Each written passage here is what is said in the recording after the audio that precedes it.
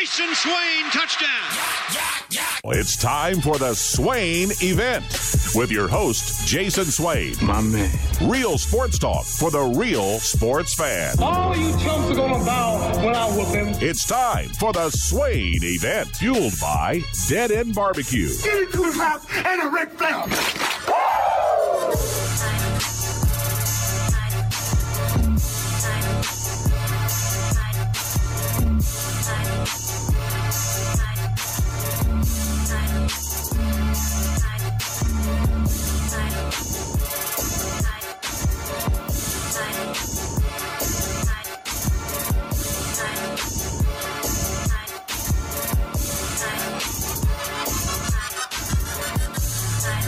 Swain Event, SwainEvent.com, fueled by Dead End Barbecue, top 100 barbecue restaurant in America. 865-255-03 is our telephone number.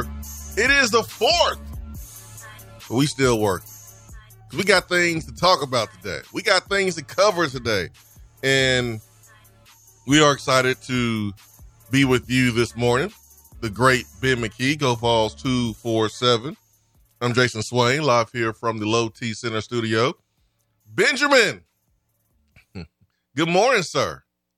Good morning. I hope you are well and more energized than myself. I rolled out of bed 5 minutes ago because my little blank wanted to wake up at 4:45 this morning and not go back to sleep. So I went back to sleep for like 20 minutes at one point. So I hope you're well, but I'm happy to be with you this morning.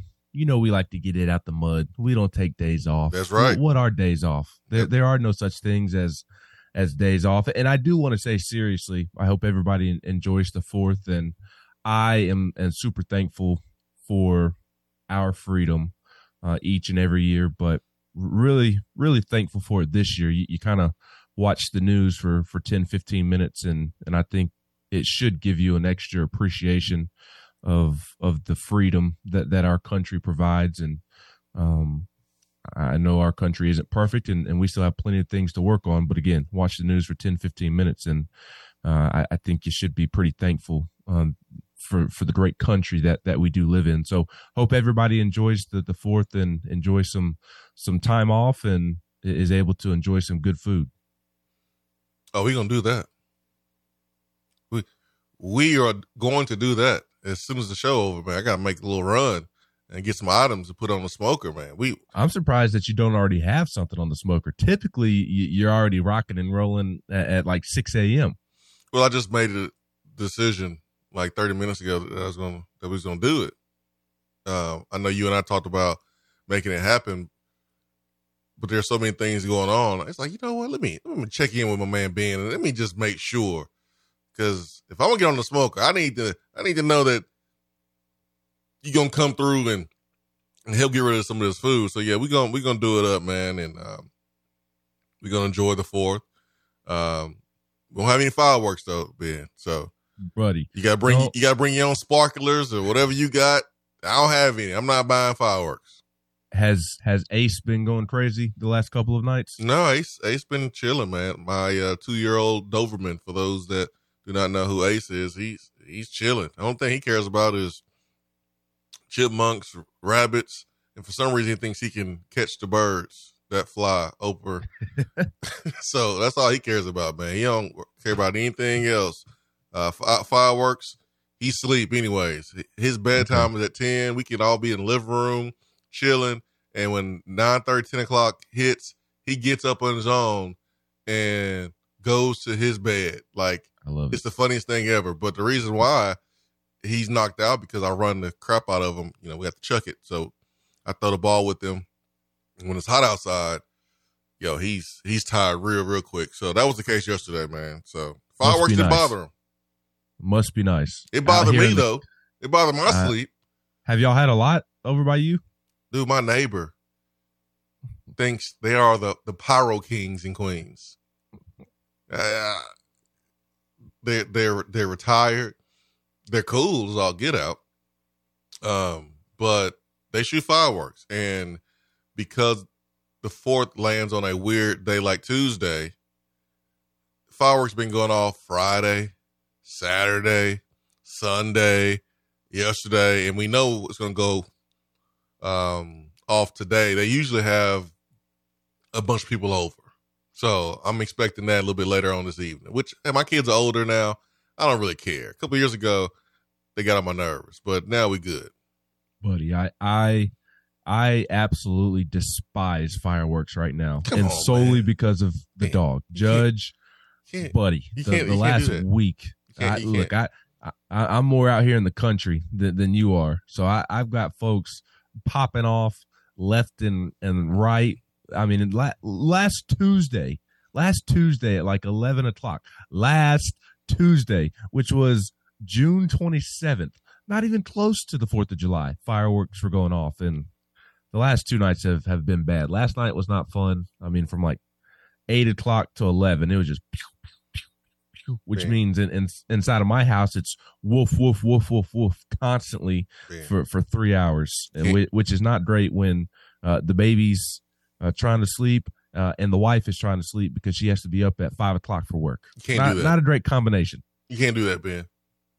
You can't start the show talking about America and our freedoms and the 4th. You can't be a baseball fan like you are and then not like fireworks. Like fireworks is American. But having a dog that is anxious with them does not help my love for fireworks. Give him some like CBD. Fireworks. Give him a shot of Jack Daniels or something. But you can't be a baseball fan, which is American as all get out. And then fireworks, you can't dislike fireworks. And then you can't be an army brat, someone that loves America. Like they together.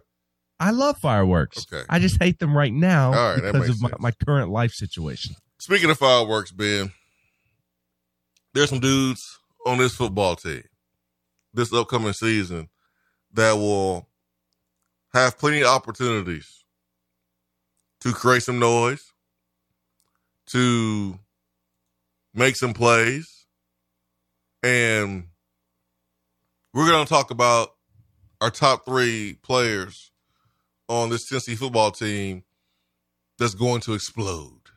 I mean, just like fireworks. And then, Ben, I'm going to throw a little curveball at you, so I can tell you this part.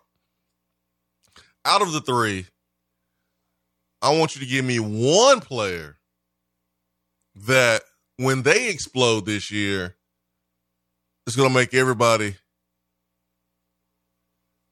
say, Put it in reverse, Terry. put it in reverse, Terry. Give me one player out of those 3 that will blow up so much, that's going to explode so much that everyone's going to say, bag up, Terry, put it in reverse.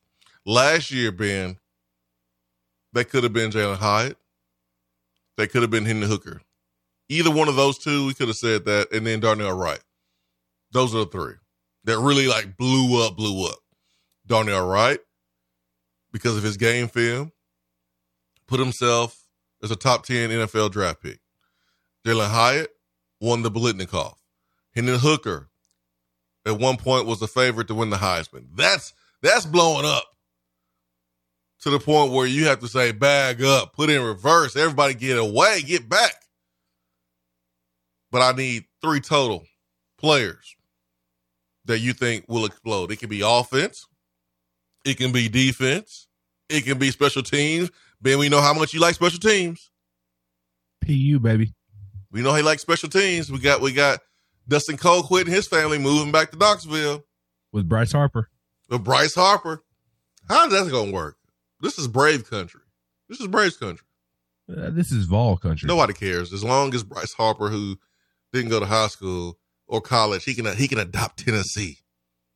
Hey, I don't know if you remember, but Tony Vitello did an interview before the baseball season, I think over at the station with John Wilkerson. Bryce did go to high school. And Bryce Harper loves some Drew Gilbert and some Tony Vitello. So honorary VFL Bryce Harper. Oh, yeah, let's do it. Yeah, Bryce Harper did go to high school, didn't go to college. I think he went to the like a little small JUCO college. Yeah. When he's supposed to be in high school. Draft quicker. Yeah. That's right. So I remember Lyle Jones years ago tried to give honorary VFL to Maurice Clarett coming out and speaking.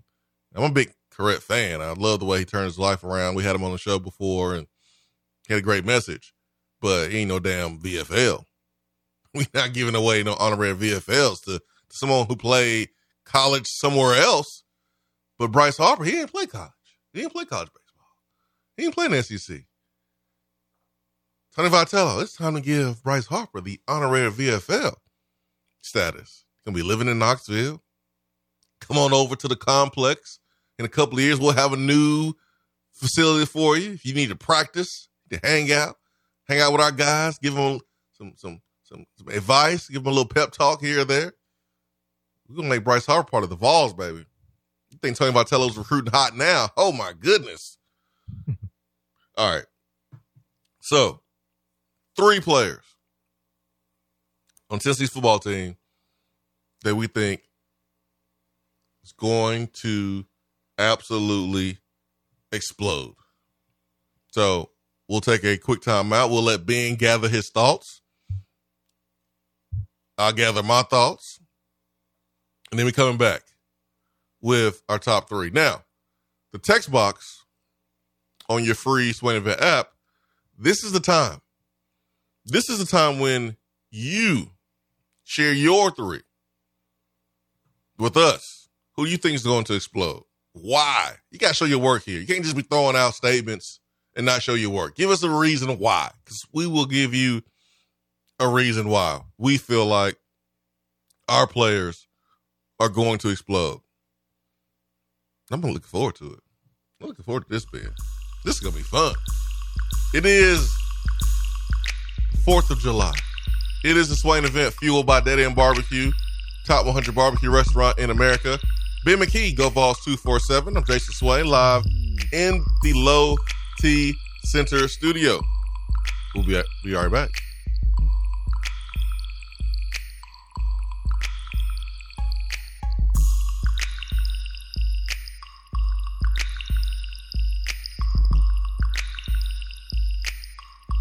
Good morning, Swain Event family. Take a deep breath in and release. We're all back together in the AM and life is good. If you have real estate needs, just give me a call, Jennifer Morris, at 865-257-7897 or email me at jennifermorris865@gmail.com. And go Vols. Freedom Motors is the local pre-owned car dealer who does more for you than any other dealer around. You want convenience? You can check out their entire line of vehicles online at freedommotorstn.com. And when you find what you like, they'll bring the vehicle right to your door. That's a dealer who cares about you and your time. Shop Freedom Motors today and let's get you in your new ride. When you are craving some quality barbecue, there's only one place to go. Dead End Barbecue. Dead End Barbecue has been featured on ESPN's Taste of the Town, the first barbecue restaurant on the SEC Network, CBS Sports, Headline News Tailgate Show, Amazon Prime's The Restaurant Comeback, Food Paradise, and named one of the top 100 barbecue restaurants in America. The search is over. Dead End Barbecue is located on 3621 Sutherland Avenue right here in Knoxville. You can even have it delivered right to your door through Chow Now. Visit their website at deadendbbq.com. Dead End Barbecue. The search is over. Guys, let me talk to you here. If you've noticed a lack of energy, motivation, and drive, it could be low T. Schedule your complete health assessment at Low T Center. They now offer the convenience of monitored self-inject at-home testosterone treatments for just $155 a month cash pay, or covered by most health insurance. If you don't live near a Low T Center, or you need the convenience of an at-home treatment, Low T Center makes it easy to get started on treatment. Only your first 2 visits are in person. Go to lowtcenter.com now to book online. Low T Center, reinventing men's healthcare.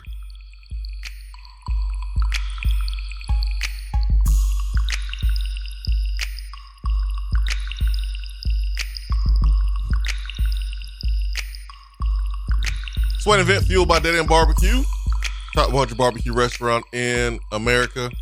And if you don't want a barbecue, it's a good day to just go over to Dead End Barbecue, let them do it.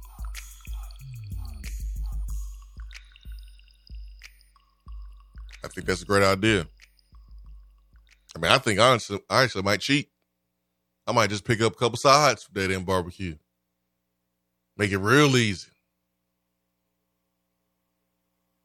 Nanner pudding, little peanut butter pie as a dessert.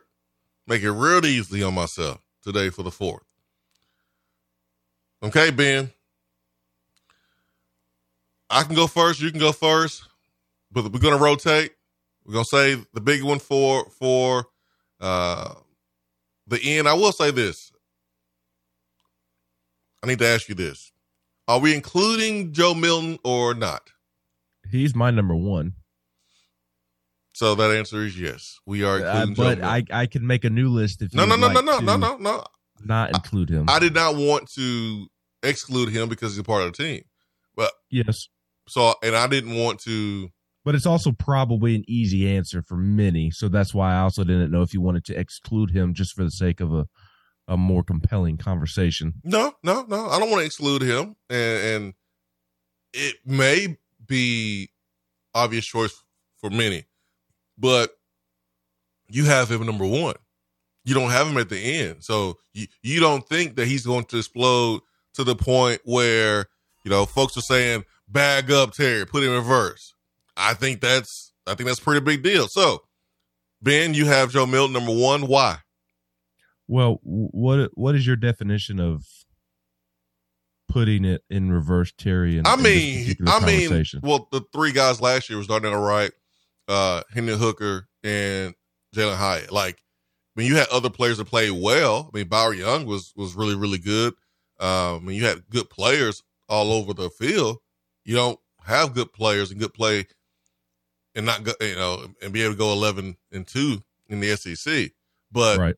What Hooker and Hyatt and Darnell Wright did was another level.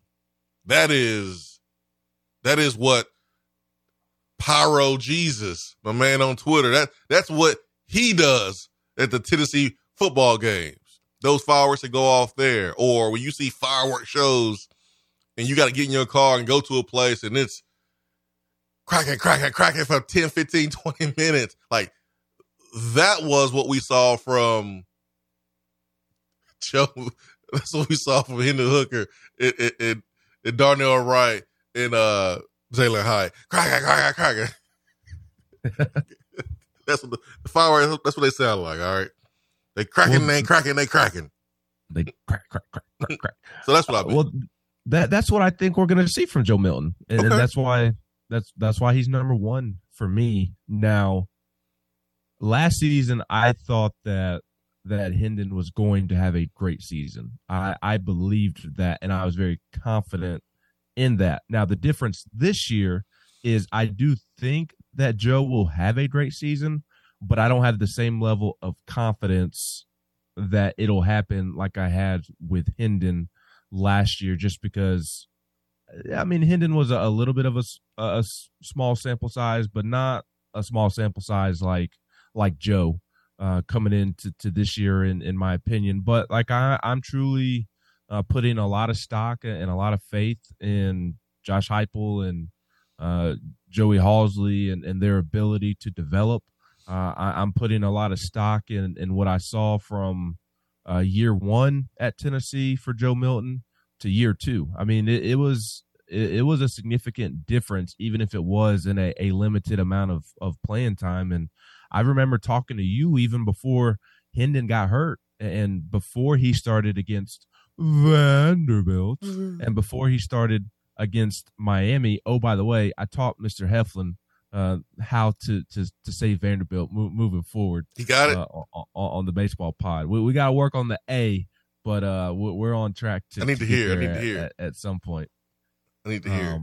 But what a tutor will.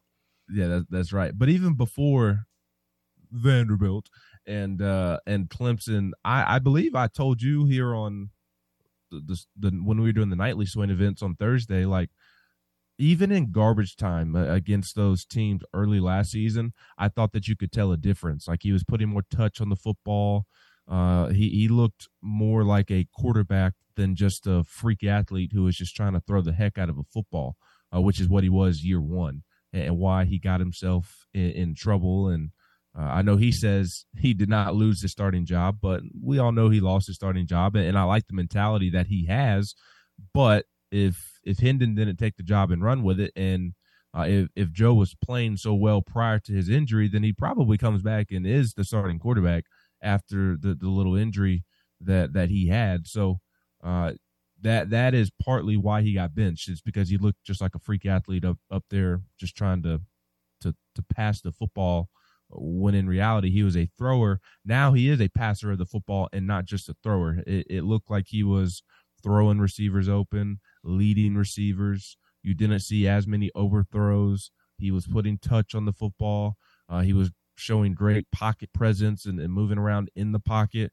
You saw a totally different guy, and not a different guy, but you saw an actual quarterback, and that wasn't the case year one. And you could even tell that in garbage time, and that led over to strong performances against Vanderbilt and Clemson to end the season. So I'm not as confident in, like last year, I knew Hendon was going to have a great year. I think that Joe is going to have a great year. And I even kind of hate putting him in the same conversation as Hendon, because Hendon was practically a Heisman finalist. And boy, is that the type of season to replicate. But again, I think Joe has all the ability in the world, as we've talked about since he committed to transfer to Tennessee. I'm a big believer in Josh Heupel and Joey Halsley's development, and I think he has the weapons to go out there and succeed as well. I think Joe's a good pick. There's a lot of criticism towards Joe Milton right now. There are people who don't believe it. And I want to say to those people, you're fair for the most part. Like, I haven't seen anything crossing the line. I haven't seen anybody questioning Joe Milton's talent. All the criticism and doubt that's been aimed in Joe Milton's direction, it's fair. So we got to take off our orange-colored glasses here. And I'm someone that, and I love me some Joe Milton, man. I mean, I love his personality, his energy. Obviously, I'm a Tennessee fan. I've talked to Joe Milton on several occasions, from the first time I met him at Tennessee Prime. We did the show at Gus's Fried Chicken, to doing interviews last year after the games, when working with the Vol Network. So I've talked to Joe Milton several times on different occasions. But if I'm being fair and transparent here, the people who are not believers in Joe Milton right now, they have every right not to be believers in Joe Milton. And that's okay. That's fair. It's fair because he's had two opportunities with his skill set. How many quarterbacks have we seen in the last 25 years with Joe Milton's skill set, his tools, not have more success when being named a starter? Once. And Joe was named a starter twice at two different places. Now, I don't know what happened in Michigan, 100%, but I do know what happened here at Tennessee. And what happened in Tennessee is Tennessee had played a spring game, and Joe Milton was brought in after the spring game. And Joe Milton had May, June, July, and then a fall camp, learning a new system with new receivers, new people around him, and was thrown out there versus Pittsburgh. And that was the first real game. And it looked like guys that haven't really worked a lot together, didn't have that chemistry. The difference between that Joe Milton and the Joe Milton that we saw last year in mop-up duty, that was a Joe Milton that had chemistry with Ramel Keaton and others, Jimmy Holiday. I think seeing Joe Milton take Ramel Keaton to New York, part of the Spire Sports Group trip, lets you know everything you need to know about the chemistry between Joe Milton and Ramel Keaton. They have a nice relationship. Well, Joe Milton's first year,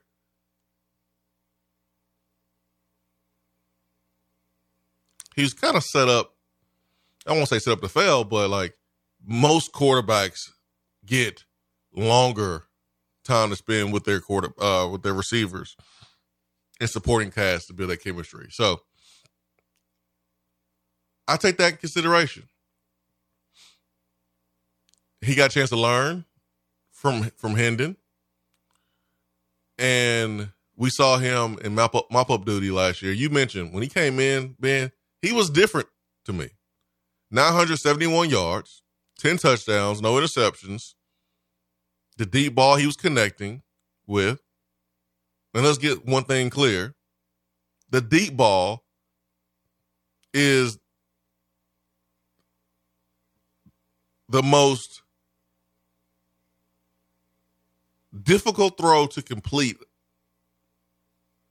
in terms of percentage on the entire route tree. So if you want to use basketball as an example, layups are high percentage shots. Free throws mostly are high percentage shots. It's a reason why when you go to a three-point line, those percentages are a little bit lower. And if basketball were to add a 4-point shot, those percentages will be even lower than 3-point shot. So the deep ball, those are low percentage throws. They are. And it kills me when a throw versus defense is made 50 yards down the football field and either the receiver doesn't run full speed or the quarterback overthrows it a little bit out in front. The reaction is, oh my gosh. Oh, what a bad throw. Oh, he's overthrown him. It's the same response every time. And I'm like, yo, that's a hard pass to complete. Now, if you throw it out of bounds, that's a no-no because no one has a chance to catch that. And that's a no-no. Sometimes it's okay to throw it out of bounds. But, like, every time the ball's thrown over the receiver's head or 3 yards out in front, the quarterback automatically gets the blame. And that's not entirely fair. But Joe had a lot of those throws in his first year. Okay. What I saw last year when Joe came in, I saw a quarterback that had more confidence in the receivers, more confidence in himself, that was more comfortable in the offense. We saw that touch on crossing routes. Jimmy Holiday caught a dig route. The ball caught him. It was so perfectly thrown. Hit him right in the numbers, and then he ran for a touchdown. Ben, I like your Joe Milton pick. I like it. Well, thank you. I like it. Quite frankly, like two other things that I wanted to add. I mean, he is literally the definition of fireworks. We're asking about what guy can provide the most fireworks. I mean, with that arm and that arm talent and athleticism, I mean, he is the literal definition of fireworks. I mean, he may be the guy in the SEC most likely to provide the most fireworks because of his natural talent and ability. And I want to come back and actually ask you a question about the fireworks. But another word that I wanted to use to describe Joe Milton that popped into my brain when you were talking is maturity. I think he has matured so much since he got to Tennessee. And I don't think I'm sharing anything that hasn't already been put out there at one point. But like he needed to learn how to be a quarterback in terms of how he went about his business Monday through Friday in the preparation and getting the guys together and throwing with the guys. He wasn't handling all those quarterback responsibilities that made Hendon so great, made Peyton Manning so great, made Drew Brees so great. Those guys who don't have the Joe Milton talents, the guys who kind of got to make up for it with their football IQ and their preparation. Joe wasn't handling that stuff the way that he needed to when he got to Tennessee. And now all indications seem like he is handling the day-to-day responsibilities of being a quarterback and the preparation. Like, it sounds like he's really doing a good job of handling those things well. So kudos to him for maturing, and I think that's going to help him a ton this season. The thing about the fireworks that I wanted to ask you, Swain, is He's got a lot of a drip, a lot of sauce, whatever new adjective you want to use. It's almost like he's too cool at times, if you know what I mean. And I'm a little worried that he almost may be too cool at times, and that may get him in trouble.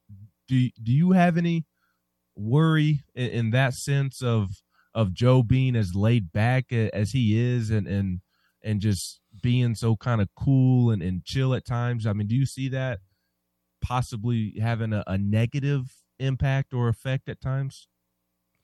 No, not now. His first year here, I did think he was too cool, but he was cool enough in the Clemson game. And so going into the Clemson game, I didn't know what to expect.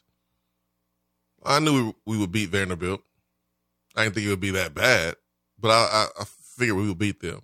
And I didn't know what to expect because we were playing in a state that's Joe Milton's home. I didn't know how he would handle it. I truly did not know. And what impressed me wasn't the throws that he made. It was the poise and how cool he was at the most important times. Think about Tennessee's offense.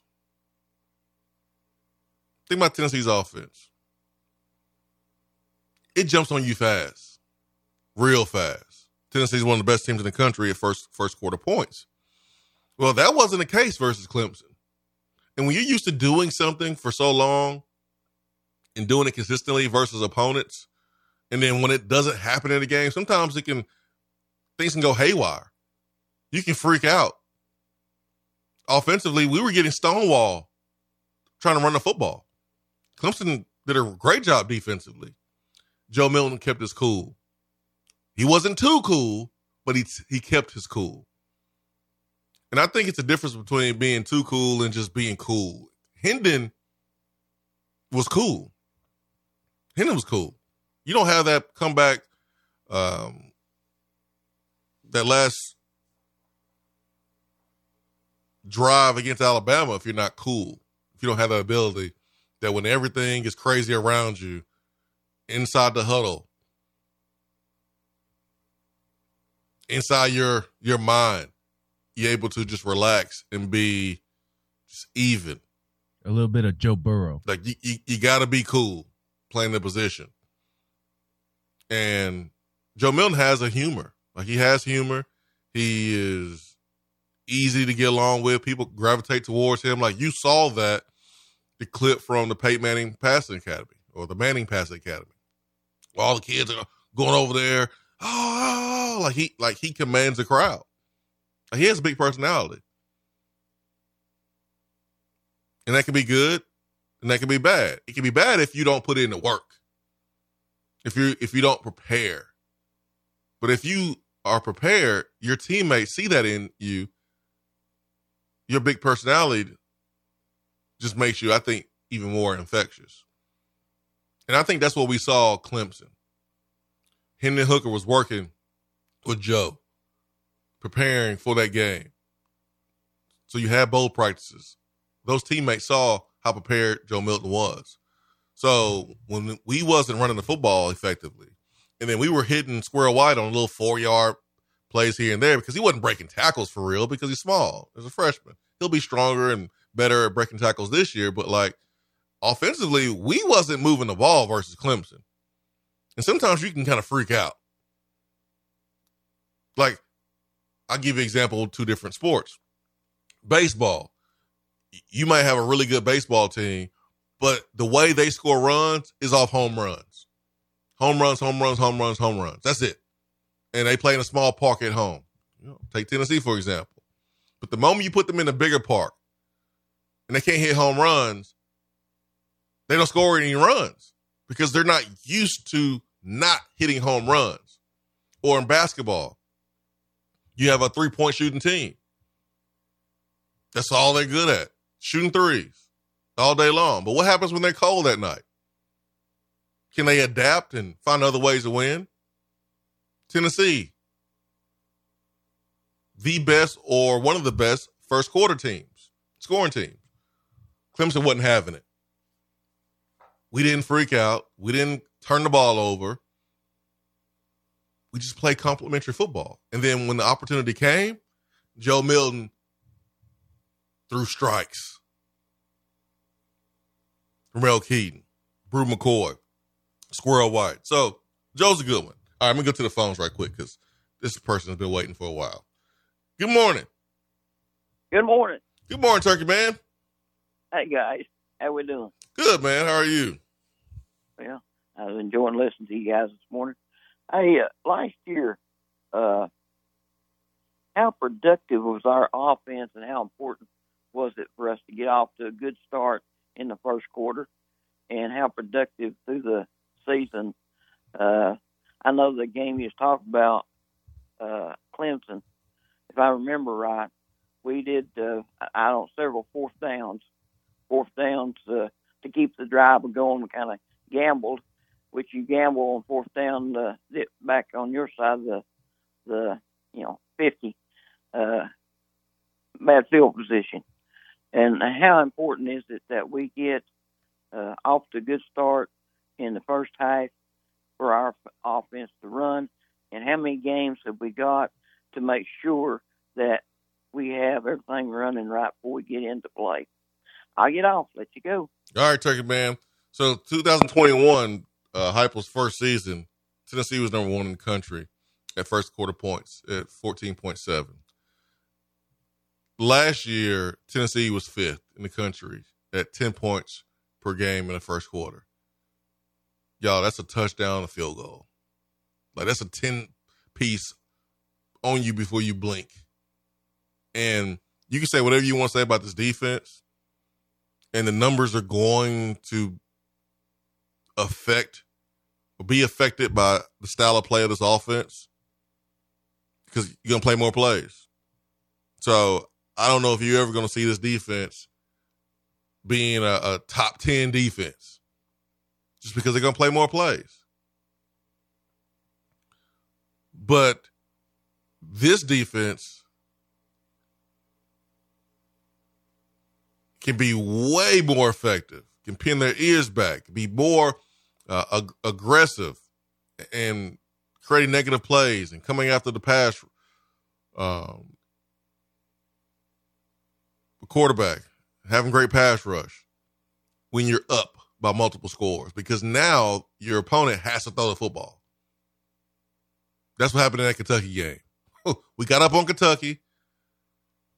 Their offensive line wasn't that great, and Will Levis had to throw every single play. And we just poured it on even more and more and more.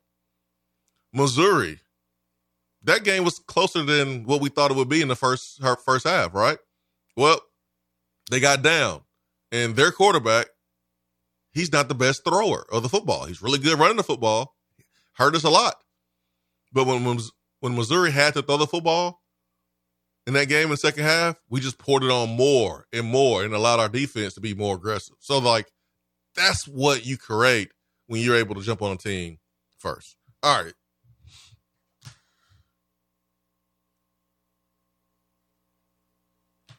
Here's my pick, Ben. Are you giving your third pick and working towards the top, or are you giving your number one? I'm gonna go third pick and work to the top because I think I'm gonna go number one and then work down because I think that's what you did. Yes. Well, you had mentioned Joe Milton, so that's why I went ahead and told you that Joe was my number one. I don't want to misquote you, but I think that you said that Joe didn't apply, or I don't. No, I asked you. I misunderstood. I asked you, are we including or excluding Joe Milton? That's right. Thank you. Sorry. Yeah, and so he's on the football team, so we are including him. And so I didn't want to say anything. I wanted to see if you were going to put Joe Milton on your list or not. I did not put him on mine. Not because I don't think he's going to have a big year or because he's going to not tear it up this year and potentially be a first, second round pick. I do think he's going to have a big year. I just think it was kind of much given the fact that he's quarterback, and I saw how he played against Clemson. We all saw how he played. So I want it to be a little bit harder. I want to exclude the quarterback. That's what I want to do. Well, I'll tell you this real quick before you give your answers. Like if Tennessee has 3 other players that fit this topic of being fireworks, and Joe Milton, just for the sake of conversation, is not one of them, or he is one, but then like there's 3 extra guys that you're about to mention, then Tennessee's going to have as special of a season as they did last year. Yeah, possibly, yeah. All right, so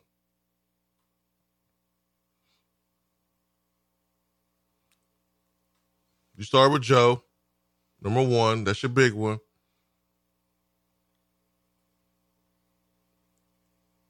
I'm going to go with Aaron Beasley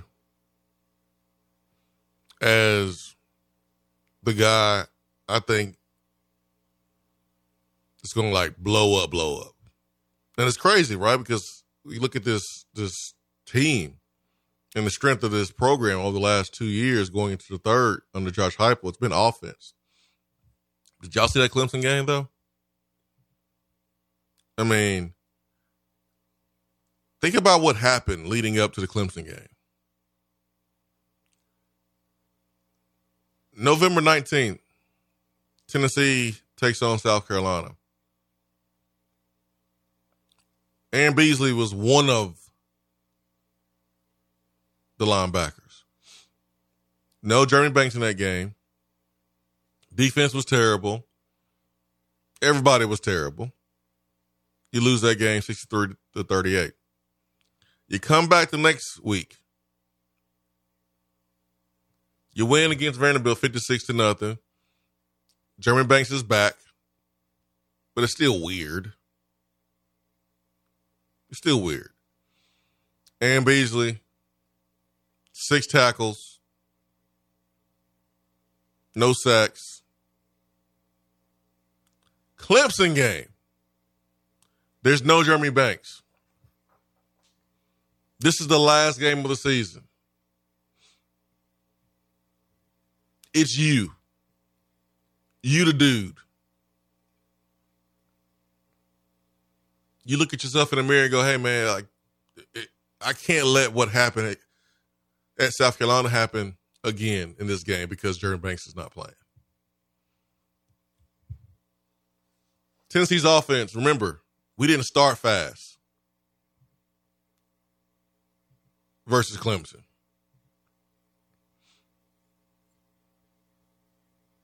It was something we wasn't really used to seeing, watching Tennessee's offense.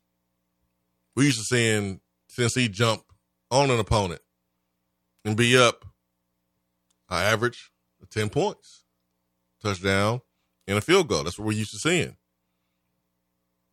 But that wasn't the case versus Clemson. While it was a struggle offensively early, this is what Aaron Beasley did. 12 tackles. 2 sacks. The dude was all over the field and quite honestly deserved to be the Orange Bowl MVP over Joe Milton.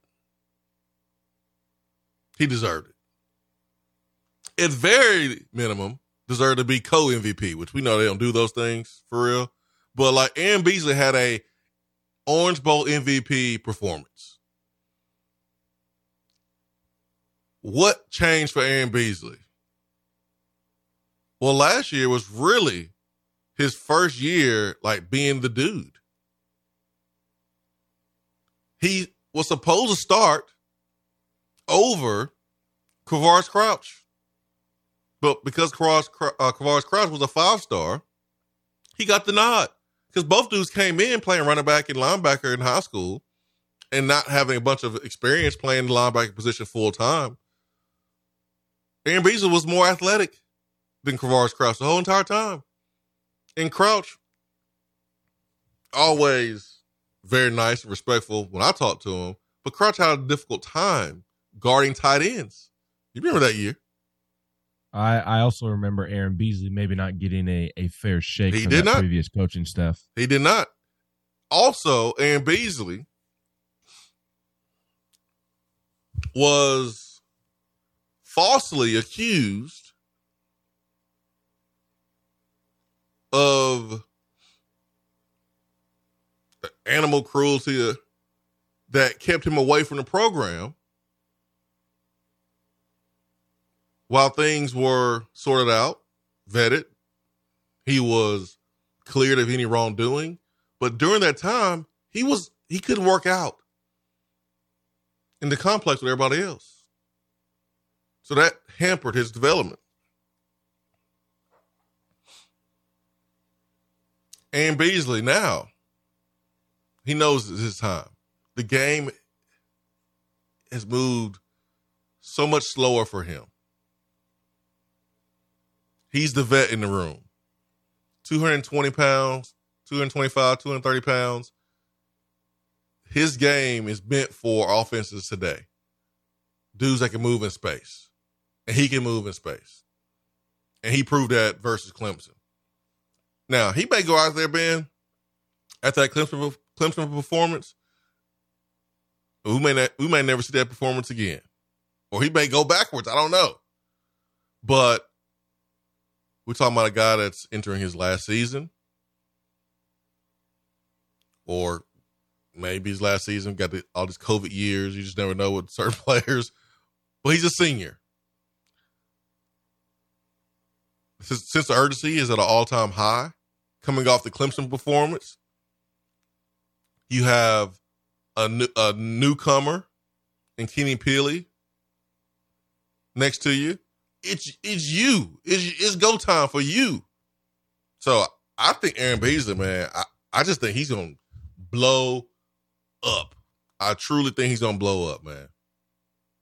If you talk to him, he has a maturity level of someone that is about to take the bull by its horns and just go tear up the SEC next year. And that's what I think he's going to do.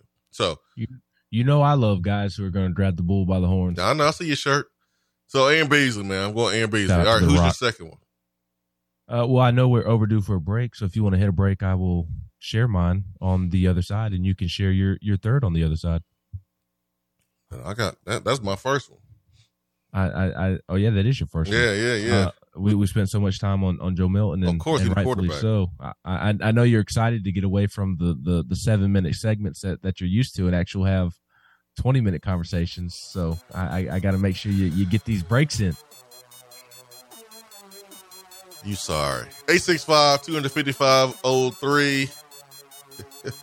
Swain Event, fueled by Dead End Barbecue. We'll be right back.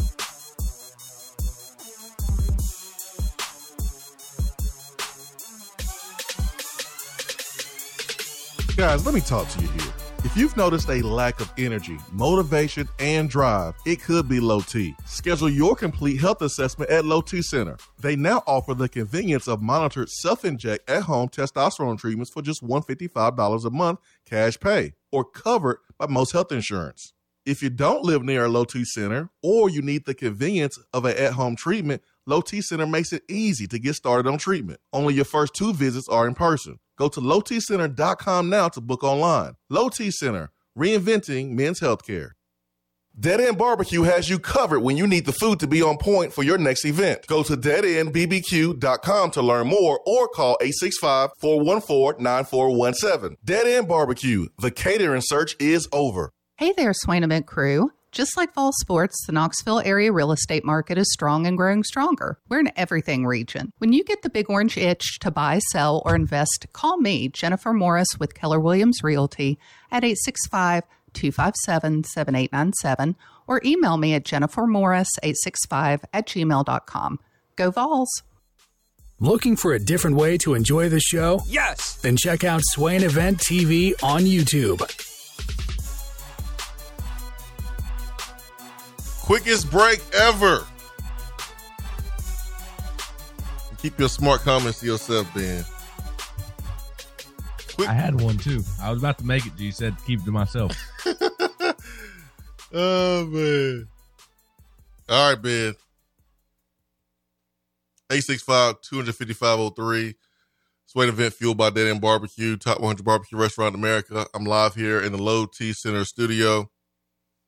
We're talking players on this squad. 2023, 2024 Tennessee football team that are going to explode this season. Players last year that exploded. That's Hendon Hooker. That's Jalen Hyatt. That's Darnell Wright. So who will it be this year? We mentioned Joe Milton. I mentioned Aaron Beasley. And Ben, give us your next one. Yeah, my second guy is Dante Thornton. I think this guy is just going to absolutely explode this season. I don't want to say he's going to win the Biletnikoff because, again, it's the freaking Biletnikoff. And college football and really the SEC have so many great receivers year in and year out. But I think he's going to have an outstanding year at receiver for Tennessee. I think he's an athletic freak. I don't know that he's as fast as Jalen Hyatt. Hold on. He is? We had Phil Steele on Josh and Swain Friday.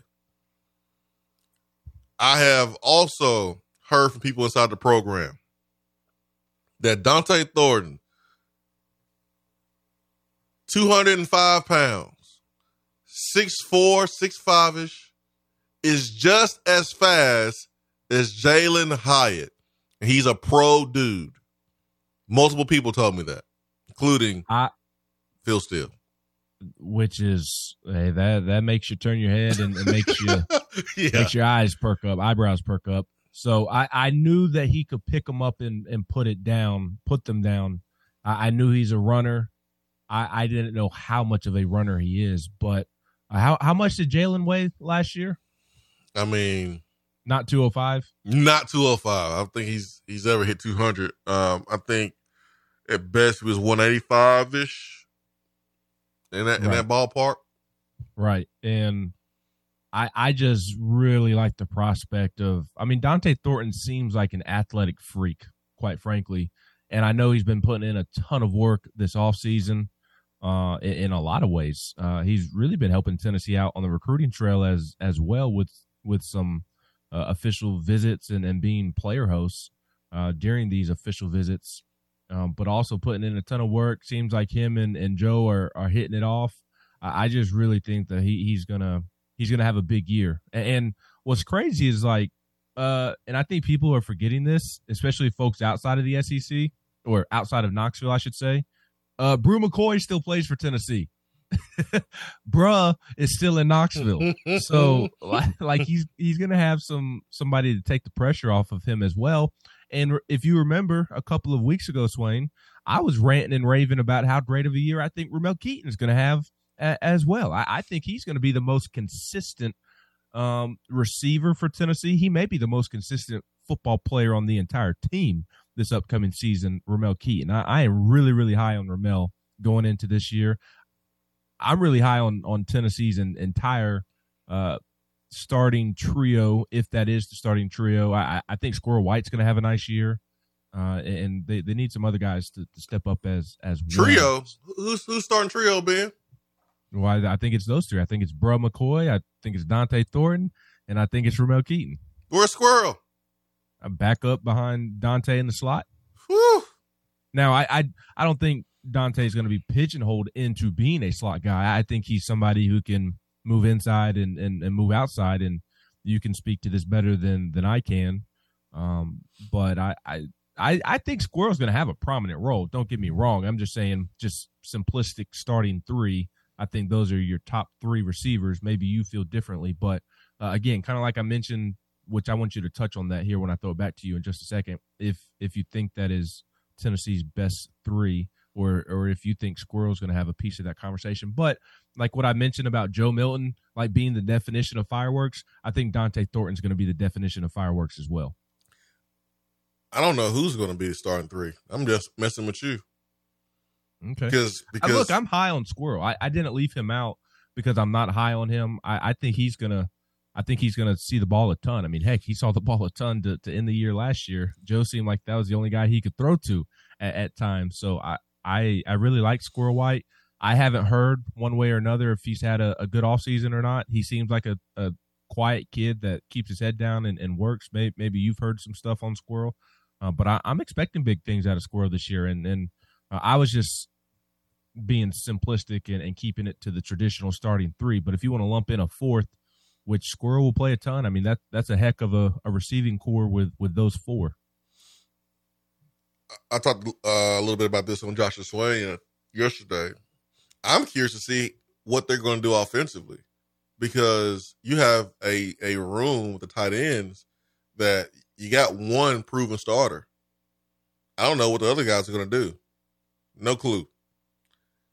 You have more wide receiver depth. So do you see more four wides? And if you see more four wides, that makes you a little bit weaker in pass protection, because you don't have that tight end lined up on the in-man line of scrimmage and being able to provide pass protection. And you don't have Darnell Wright this year. You don't have Darnell Wright either. So, like, you may need that tight end to help off the edge. You got a Squirrel White. You have a Dante Thornton that he's 6'5", 205, just as fast as Jalen Hyatt. He's a pro guy. He's not watching. He playing. You got Brew McCoy. Saw what he did last year. You got Ramel Keaton. You saw what he did last year. And no one outworks Ramel Keaton. This is a good problem to have if you Kelsey Pope. So I want to see how it works out, how it plays out. Who's gonna start? What formations are we going to be in? How do you get the fourth guy in if you're not in four wide to start the game? I can't wait to see it. I'm going to go to the phones because apparently we're leaving some people out. And we not even finished yet. Well, some people need to be left out. We're not finished yet, but let's go to the phones. Good morning. Hey, good morning, guys. How we doing? Hey, man. Justin in Florida. Who do we leave out, Justin? Today? Happy 4th of July. Happy 4th of July to you. All right. Here's a few names off the beaten path. All right. Okay. Number one, I'm going Joshua Joseph. Picking up 3 sacks in only about, 10, maybe 15% of the snaps last year. Okay. I'm guessing he sees closer to maybe 40, 50% of the snaps. Okay. Who else this you got? upcoming year. And, we need that edge presence because our sack leader is now in LA playing for the Chargers. So someone's going to have to step up at that edge spot. And Joseph's definitely flashed last year. So I could see him blowing up, having a big year. Okay. Next name for you is Castle. And the reason I'm saying that is because this was a guy that was being talked about coming out of UC Davis being a day 2 pick because he's got a good frame and he's a vertical threat downfield.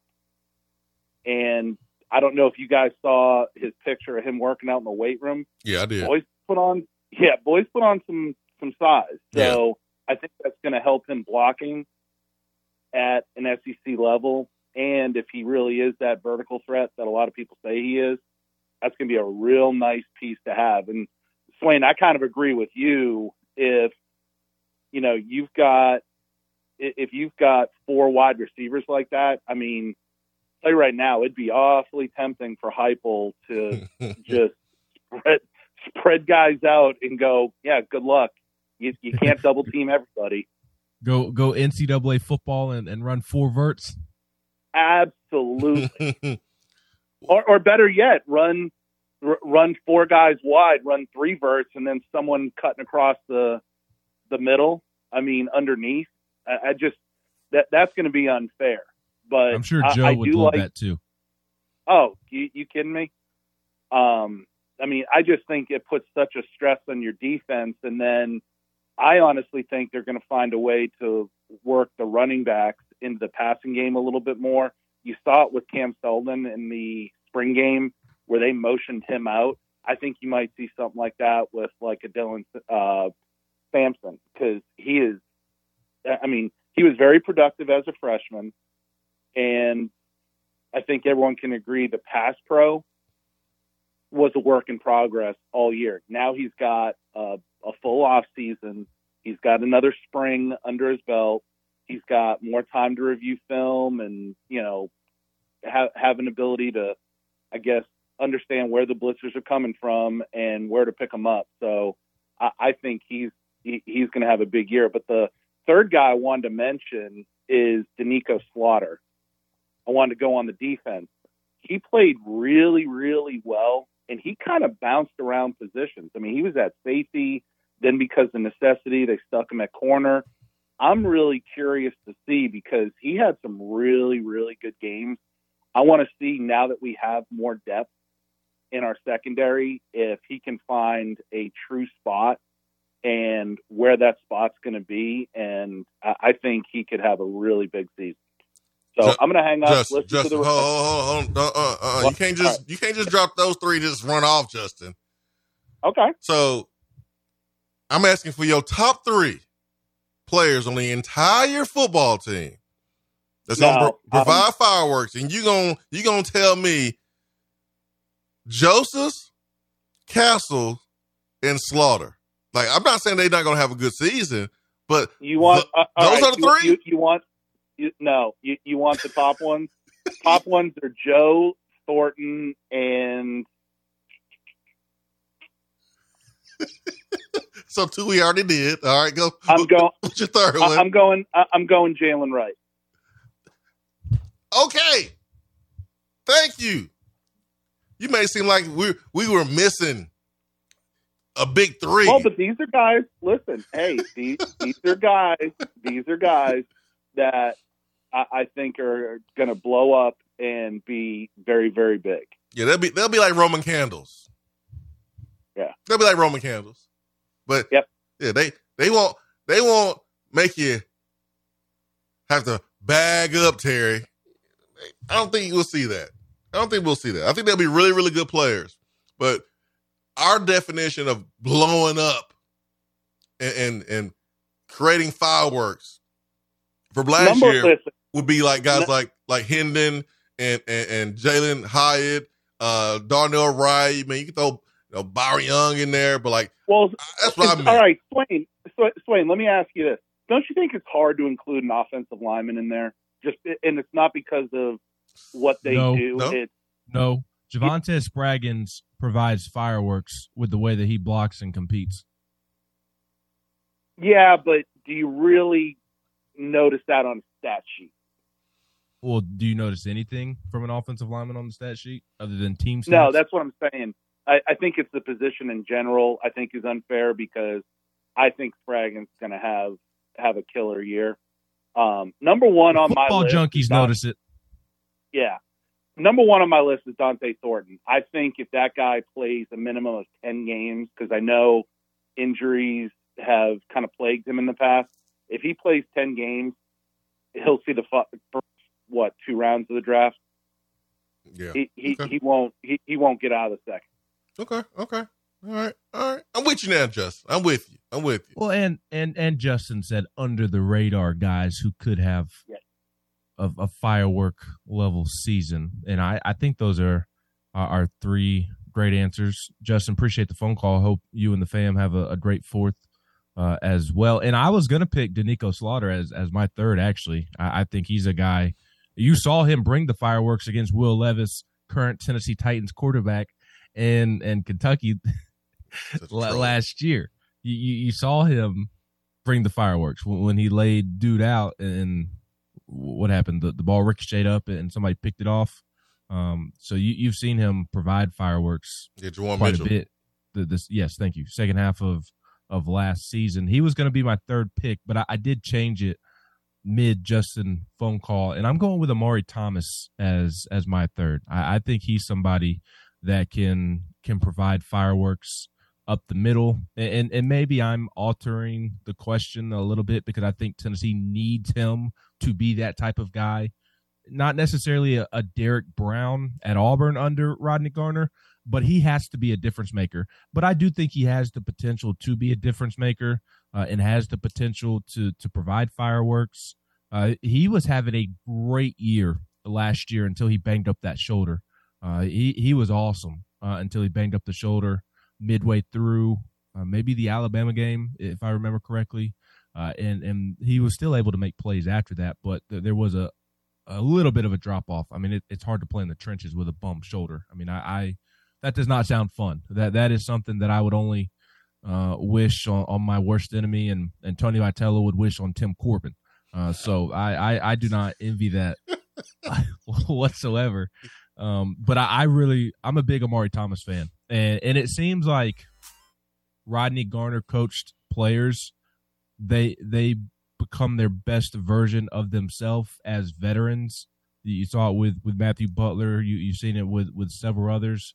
I think Amari Thomas is going to have a career year and play himself into a third-round draft pick at the latest. So here's my three I wrote down this morning for the show. I got Beasley. I got Dante Thornton.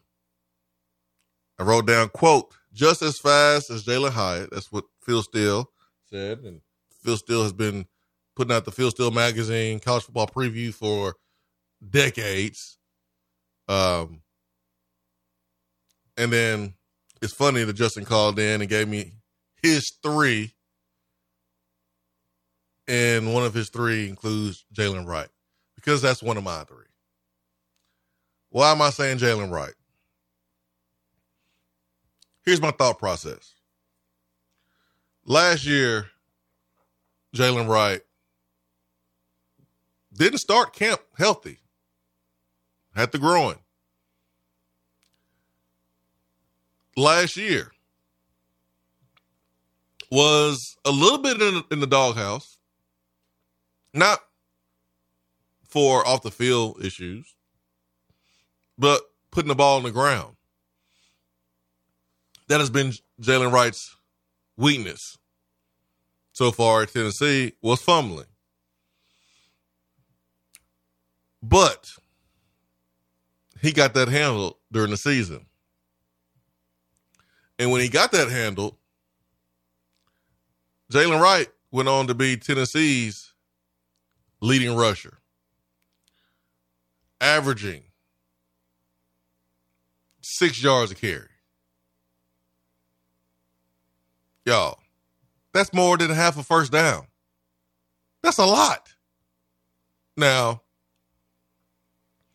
when you look at Dylan Sampson's 6.8 yards per carry, you go, oh, that's more. Well, Dylan Sampson didn't run the ball as much as Jalen Wright. Dylan Sampson didn't get the burn that Jalen Wright got.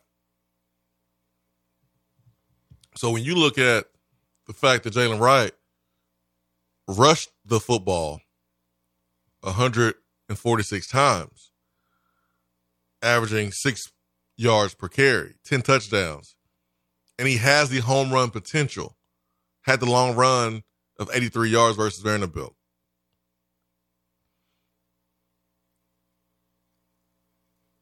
Here's another wrinkle. Who is he best friends with and was when this player was on this team last year? That's Jalen Hyatt. And if we was having this conversation, the same conversation last year, July 4th, about, who was going to explode based on what we've heard from summer workouts, who's putting in work, we would say Jalen Hyatt. A lot of people were saying, hey, man, Jalen Hyatt, he's going to blow up. He's going to blow up. He's going to blow up this year. He's going to blow up. And what did he do? He blew up. Jalen Wright witnessed Hyatt putting in all the work, having an unsuccessful season the year prior, dedicating himself to the grind, working his tail off. He saw the results that Jalen Hyatt got by putting in the work and just putting down that wall and say, all right, man, I'm just going to get to work. Because Jalen Hyatt saw it with Velus Jones. It's Jalen Wright's time now. So a healthy Jalen Wright, because of his track speed, remember his track speed coming out of North Carolina, Jay Graham, former Tennessee running back and coach, recruited Jalen Wright. There's a few dudes on this team that's faster than Jalen Wright. I think he is going to have a monster year. Now, I got me some love for Dylan Sampson, D-Samp. Got love for D-Samp, man. Love his game. Love Jabari Small. Love his game, too. But that Clemson game, Jalen Wright was the difference at running back. We didn't run the ball well in the first half, but when we had success running the football in the second half, it was Jalen Wright. I think he's going to have a big year. So he's my third. I like that. I consider Jalen Wright as well. I consider Jalen Wright, Amari Thomas, and Danico Slaughter for that third spot. I think all those guys just fit the natural playmaking ability that could provide some fireworks. You've seen them do so in the past. I mentioned Slaughter and his plays at the end of last season. We've seen Amari Thomas blow up a play in the middle of the scrum and force a fumble. We saw that against Florida, getting in the backfield in a hurry and forcing some havoc and forcing some turnovers. Dylan Sampson and Jalen Wright are both home run hitters, and I think are poised for big seasons. I really like where Tennessee's running back room is at, quite frankly. I know it doesn't have the big time Jabari Davis or Travis Stevens or Travis Henry, but I really think that by committee they can be one of the better running back rooms in the SEC and in the country, because there is a nice amount of talent in there, even if there's not that one go-to back. And I don't know that you need to have a go-to back in this offense, quite frankly. Before we move on and get out of here, curious your thoughts on Danico Slaughter and best fit, because I kind of have the same thought that Justin brought up, and I wonder where his home will be. Are you someone that wants to see him stick at corner, or would you like to see him move back to safety? I think we're going to see him stick at corner with Jalen McCullough being back, and I think Wesley Walker should be starting every single game. I think those two are your safeties. T-Mac, Tamara, McDonald should be your nickel. And then I think Slaughter should be one of your two starting corners. It's just weird. Maybe I need to change my perspective, and maybe my perspective is off because he kind of just got moved to corner recently in his career, but he just doesn't look like a typical corner out there. Again, maybe I need to change my perspective, but maybe I just pigeonholed him into being a safety or a nickelback instead. So Danico Slaughter is a dog, first and foremost. He's a hitter. He's a headhunter. But he also has been gifted with really good feet. And his ideal position, I don't think, was corner coming into Tennessee and the beginning of his Tennessee career. And he had to get used to playing corner because he's one of the better guys on the squad playing corner. He's needed more at corner and actually can play it than safety or another position, nickel, something like that. And so he was playing corner for the first time in college last year. Had a big play against Kentucky, had an interception. And then he forced the interception. And then he had some bad moments. That's part of it. Emmanuel Mosley, who's playing in the NFL right now, had his moments. Justin Coleman had his moments at Tennessee. You play corner in Tennessee and you play early, most guys, unless you're Eric Berry or somebody, you're going to have moments where you get beat. It's part of it. And so Danico Slaughter had his moments.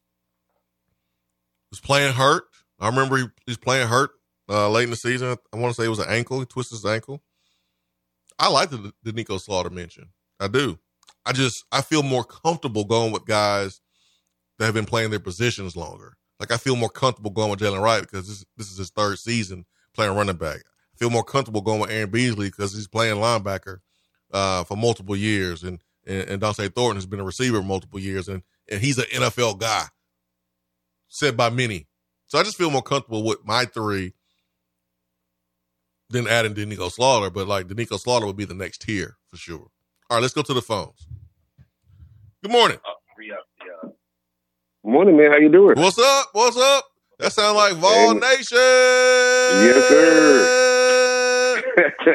Vol Nation is back in the building, y'all. Man, so excited to see you guys back on the air. Let's go, Vol Nation. Let's go. The hype train is in full effect, baby. Let's go, Vol Nation. Yes, sir, man. So excited, man. I mean, the hype train was busting out the seams last year, man. Everybody on the hype train now, man. They see what I've been talking about for the past few years, and was building something. Man, hype just turned this thing around. So just jacked right now. I love calling into the local star stations now. Clemson, they don't even know what to do with me now. They just, how you doing, Vol Nation? You know, so I start talking about football.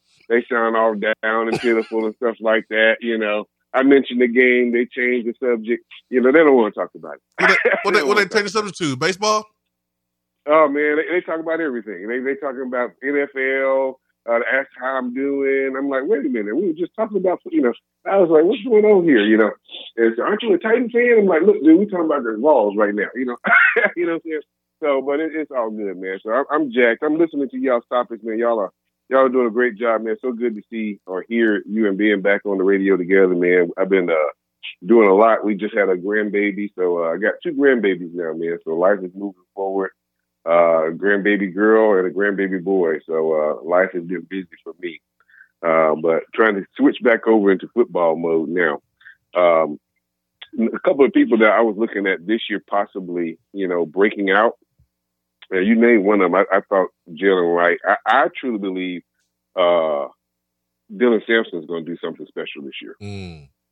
I think he's got the potential. You know, he's going to be a sophomore. Last year he busted. He's got speed. He's got vision. I mean, the boy can do it all. He can catch out of the backfield. He's special. I think Jalen Wright, once again, he's going to be the main, in a sense, quote unquote starter, I guess, or whatever you want to call it. But I think Dylan Sampson, you're going to see a lot of him, and I think you're going to see him do some explosive things on that football field. I think you're going to see him break out in his sophomore season and be that next dude that they can put the ball in his hand, and he's going to be dangerous. That's one of my picks. Another one, I believe that, you know, we talk about Dante Thornton, we talk about everybody else, and we mentioned this guy, but it's like he's an after. We even got him on the bench now. That's Squirrel White. You know what I'm saying? I think Squirrel White's going to be utilized in a lot of different ways, and I think he's going to be something someone that's going to explode on the scene. He's going to be very dangerous. But can you imagine the speed on the football field? You got Squirrel White and Dante Thornton on the field at the same time. That's a lot of speed. That's going to put a lot of pressure on the defense. I'm excited to see what Heupel does. I hope he does go full wide. It's going to be awesome. And the last one that is I think is a true freshman. But if he's healthy, which I believe he will be, and he recovers from that collarbone, I think he's going to be special day one. And that is Ethan Davis. I think Ethan Davis is going to walk on the football field, and he's going to be a grown man, and he's going to go out there, and they're going to be like, who is this kid here? Because if he's in that playbook and he understands his role, he's going to be that pass-catching tight end. Not that we don't have a senior that can go out there and understand the system. This dude is special. This dude is special. I can't wait to see him go out on the football. You're freshman, straight freshman, coming out there on the football field, doing big things. And like I said, the big thing for him is just recovering from that injury, making sure he's healthy, getting into that playbook. And I think they're going to say, this kid's special enough to where if he's in the playbook, we're going to make sure that he's in the system And he's going to be that dude that's going to be coming across the middle, stretching some of these linebackers down. They're not going to be able to keep up with him. He's going to out-physical most of them anyway. I think he's going to be a resource, especially probably toward maybe the middle to the end of part of the year where he's got his feet underneath there. Because once these kids go through 5-6 games, they're not freshmen anymore. Especially if they've had some playing time. That's right. And so it's going to be interesting to see the dynamic of now that we have a full roster. We're not short. We got a full roster. And seeing some of these other cats go on the field and play and things of nature, having some depth. And once again, as long as we can stay healthy, I believe there's not a team out there we can't beat. I don't care if Georgia lines up or not, because they got a lot of change over there. When you have to change the offensive coordinator, you got quarterback, you got all these things going on. It's not going to be the same. Now, we are getting them at the latter part of the season. They're still Georgia. They still got 5 stars. But I looked at last year's game, and we were on the road. We lost by a few points. And if we had connected on a couple of passes that were just off, we would win that football game. It's very possible. Now, of course, Georgia could have changed their strategy or whatever, but they were playing on the same football field we were, And so now we got them at home. We got an opportunity. And then Bama on the road is going to be tough. But really, I'm not scared of Bama. I think we can compete with Alabama as well. You know what I'm saying? It really depends on Joe Milton. It depends on the play calling that Josh Heupel puts in the system as far as getting those guys in position to play. Because we got the dudes. We got speed. We got talent. Now it's about the secondary, man. By the secondary stepping up and playing some football to help us out. And I realize they're playing a lot more plays on that side of football than normal. You know what I'm saying? So you have to kind of put that into perspective. But still, you know what I'm saying? If we can play better on that side of football, just a little bit better, you know what I'm saying? Then I believe that we can have another special season. I mean, I'm looking at a 9-3, 10-2 season, but I can see where we can be 11-1. I see where we could be undefeated. I mean, anything's possible in this league. And we're getting to a point now where these guys are bought in and they believe in the system. You can see it. The culture has changed. You can see that in recruiting. Guys come here and they're like, man, this is the fun school. But they're also sitting here saying, hey, they're doing something special here, and I want to be a part of it. Boo Carter, or is that his name? His last name, Boo? Yep. Boo. Yeah, okay. Yeah. That dude right there, you know what I'm saying? People like that are coming. Dogs are coming because they realize the culture. They realize, what our passion and our vision is to go out there and win championships. And they want to be a part of bringing Tennessee back to not just to his glory days. They want to take it to a whole new level in this new era. And so, anyway, I'm excited, man. Those are my 3. I want to see Dylan Sampson, not the generational baller. I want to see Dylan Sampson do his thing. I believe he's going to do that. Ethan Davis. And I believe Squirrel White's going to do some special things this year as well. All right. Dante's going to be an absolute beast. He's going to probably be uncoverable, but I see Squirrel doing some big things. Okay. All right. Vol, yeah, man. My man, Vol Nation, it's good to hear from you, man. Yes, sir. Appreciate Thank you guys. You for sharing. Talk to y'all soon. I agree with everything Vol Nation said except for his description of what happened in the Georgia game. Being used on the sideline. You saw what I saw. Well, we don't have to bring up old stuff. Okay? No, we gotta be fair. We gotta be fair. We gotta be accurate. We can't just look at that game and just be like, oh yeah, well, I mean, we got dominated. That score would have been worse. It could have been worse. It was a whole lot worse in person than it was on the scoreboard. So I say that to say use his motivation, but that game had some moments early where it came down to 2 or 3 plays and the game could have been closer. But man, I thought we got bailed out of that safety. I thought Georgia just started running the football after being up. They could have continued to pass the ball because they were successful doing that. I thought it could have been a whole lot uglier. And that's just being fair to Georgia. I got to be fair. Last thing we need is another VFL creating bulletin board material for Georgia. All right. Well, that's your coworker. Keep him in check. I mean, it is what it is. I mean, y'all go back to back on a day-to-day basis. I gotta call a spade, man. So y'all go back to back like Derek Mason and Butch Jones. Boy, stop. Boy, you need to stop. All right, text box.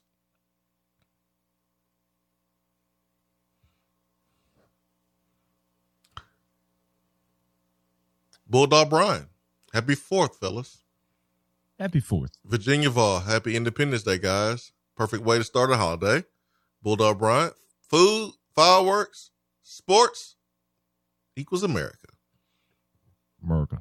Also, Ben, see your vet for some anxiety meds for your dog for the fireworks. Need to. They'll give you some. He is. I got some CBD. I got some CBD chews over here, man. No, we got him some anxiety chews or whatever. November 18th is shaping up to be the SEC East game of the season. Can't wait for my first time in Neyland. So that's Bulldog Brian. Oh, Bulldog Brian coming to Knoxville. Don't be coming up here and barking, Bulldog Brian. You our favorite non-Tennessee listener.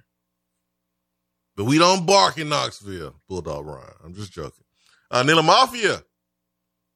Mafia says, happy 4th, guys. His 3 is Wesley Walker, Amari Thomas, and Ramel Keaton. Notorious Nick, Amari Thomas, Dante Thornton, Dylan Sampson. Will, Joe Milton, Brew McCoy, and Beasley. So, thank you for sharing. All right, Ben. Last note. Big time interior offensive lineman William Satterwhite is going to announce his commitment on Friday between Tennessee and Clemson. We'll see what happens there. Tennessee got a big time recruiting commit we did not mention so far, but we need to mention for those that do not know, but I don't know why you would not know.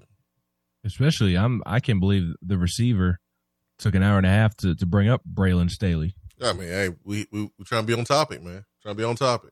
But Braylon Staley, the 4-star player from Aiken, South Carolina, committed last week. So I'm looking for some more commitments on the way.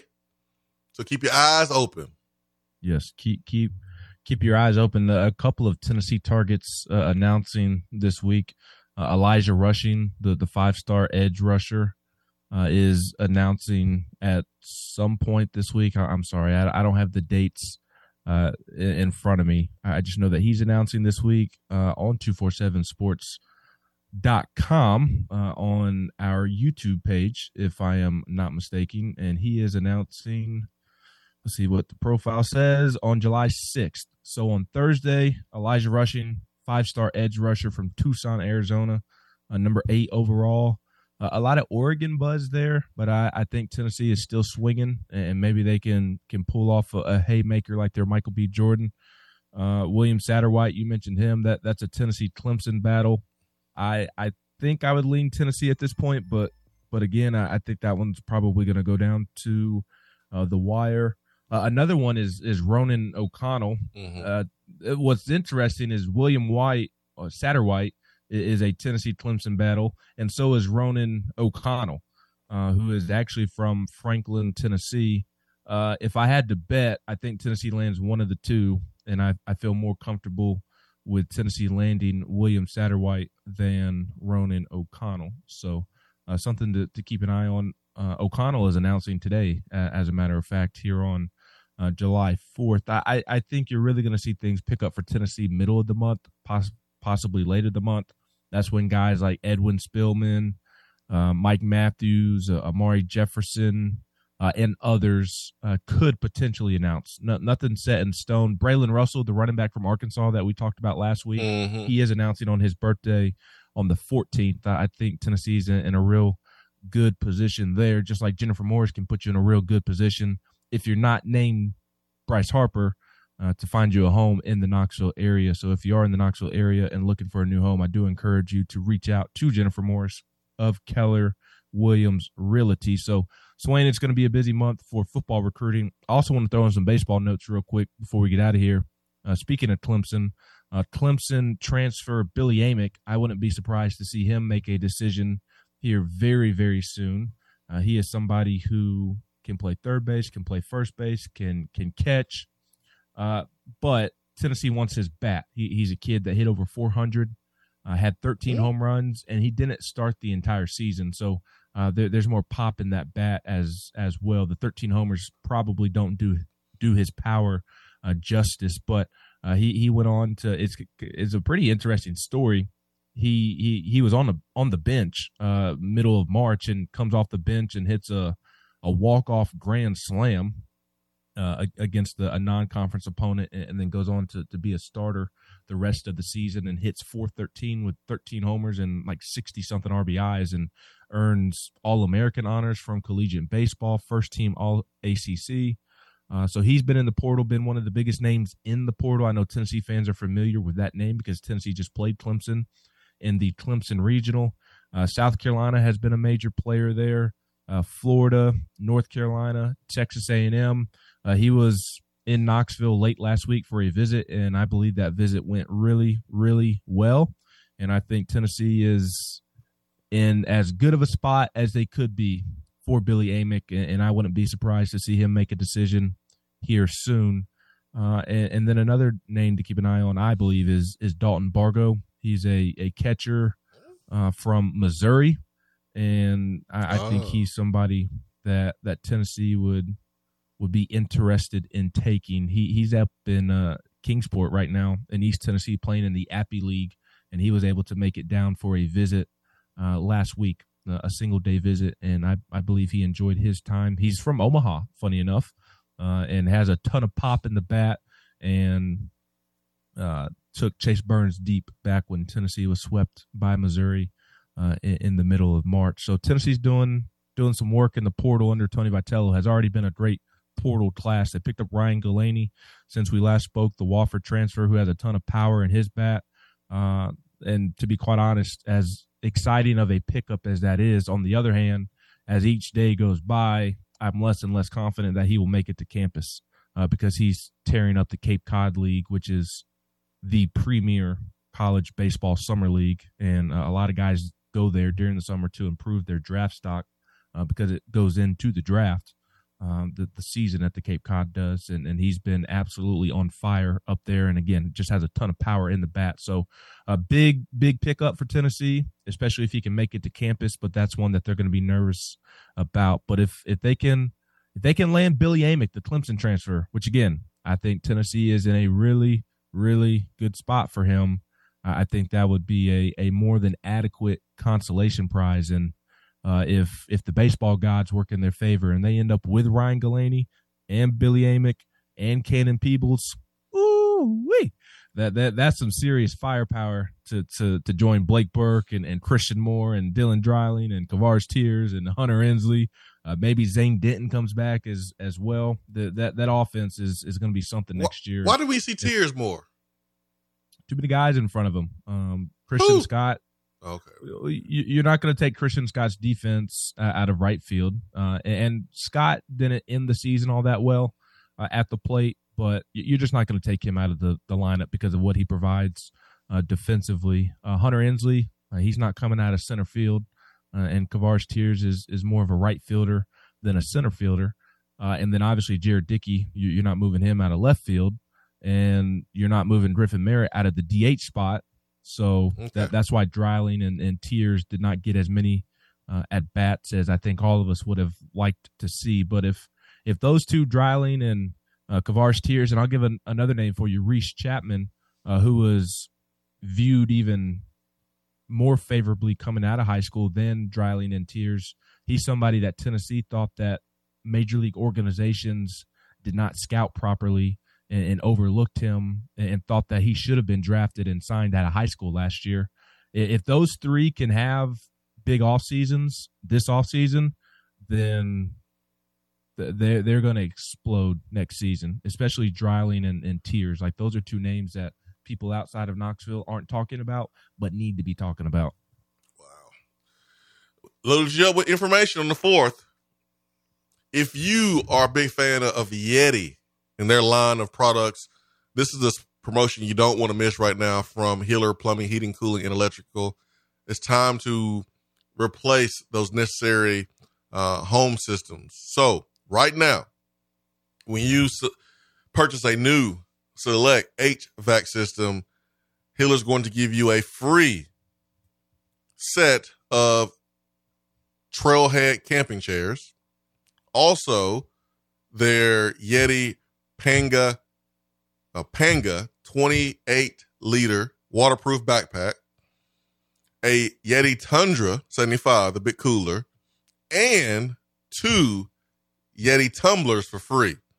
So I'm counting 4 different things: a chair set, backpack, waterproof backpack, cooler, the Tundra 75, and then 2 Yeti tumblers for free.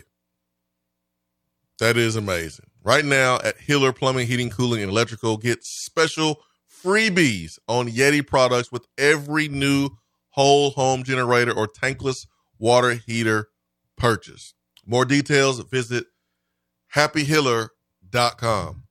Hiller's work is backed by their Happy You'll Be or service is free guarantee.